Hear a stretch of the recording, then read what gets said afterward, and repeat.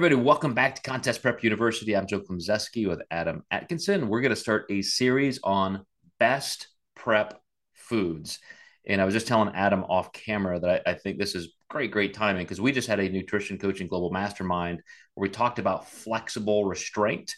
And I know everybody in the macro tracking, flexible dieting world just thinks, hey, that's you just eat what you want when you want. You just make sure the math works out. But there are still better and better and perhaps even best food options for a ton of situations. So starting right away with protein, because I think that's one of the probably first questions I get asked, especially by newer dieters, hey, what are the best protein sources? Every time I try to eat protein, I'm adding a lot of fat or carbs, which to us probably sounds pretty weird because we just think of the staples, chicken, fish, etc. Like where egg whites, protein powder, doesn't seem to be a lot of carbs or fat there.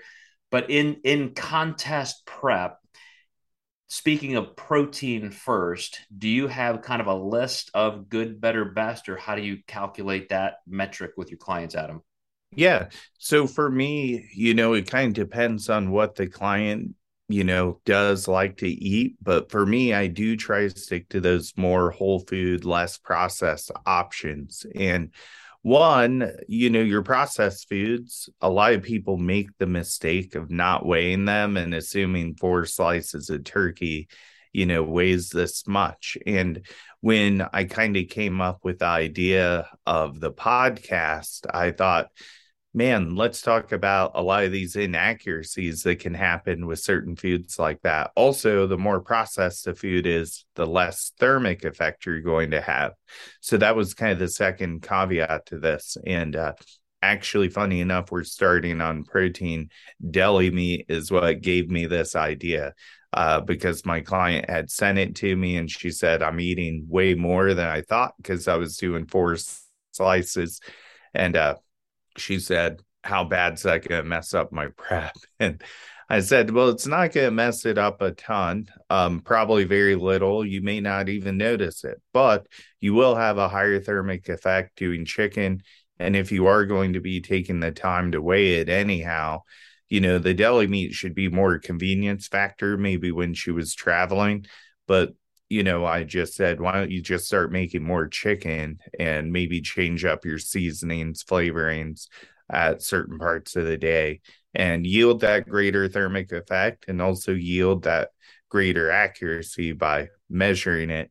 Although she can measure the deli meat too, she was just kind of disappointed now that she has to weigh out that extra meal a day. Well, I mean, you bring up a good point on the thermic effect, but I also think of health alignment and the nitrates, which are, much higher in cancer probability, the extra sodium, the things like that, the fillers and wash kind of stuff they do with that processed deli meat. And again, I'm not above like that convenience or, hey, I just want a turkey bagel sandwich, and for, as you said, convenience. But as a discipline, you're right. Just bulk prepping that chicken and then having different condiments. I still to this day, every Sunday, I make pounds of ground turkey to stick in my refrigerator at work, along with cups and cups of brown rice. And I haven't competed in 16 or 17 years, but just for health reasons and still having the ability to be flexible with how I prepare those things, I'm killing all of those birds with one stone. Higher health quality, still really good convenience, and I get that novelty. Yeah. I'll also say people tend to digest, non or less processed foods better as well. So there's definitely a advantage there as well. Even something like eggs, egg whites, omelets. I know standing in a kitchen and preparing something for 5 or 10 minutes, I'm the laziest guy in the world when it comes to food prep because it's just not something I need to. I don't value that novelty or that quality quite as much. I could very easily just grab something, but those are the things I make myself do again because I just know what's better for me. And I think that's a big part that we need to re-inject into the competition world is you're not just here to win pro status or a pro title, but think of that long term, year after year after year. value identity to who you started out wanting to be, and then kind of sometimes gets pushed to the side. Yeah, you're going to eat anyhow, so you may as well cook it, right? And if you're not, you're probably standing in the pantry for 10 minutes trying to figure out what you're going to eat. And what about protein powder? What about the client who on their food log it shows up 5 protein shakes a day? What's kind of your limit or your reasoning for change there? Well, some people have the dairy issues, so you have to identify that if it comes up. I personally, I really think try not to do more than two. Maybe go to more easily digestible protein, like a vegan protein can sometimes be a little bit better.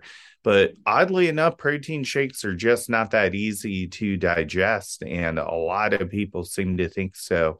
And oftentimes, that's one of the first things I'll take out as somebody's planning, and they have an increase in better digestion, better weight loss due to better digestion.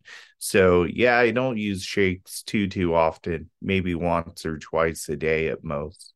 Yeah, for the same reason, for convenience and all that, I'm fine with 1 or 2 a day, but more than that, and I do think you're just risking some other aspects like you're describing. So, well said. And you guys watching, listening, stay with us. We're going to go at least 4 more episodes in this series, kind of running through all of what we think are the best foods and why for contest prep. See you next time.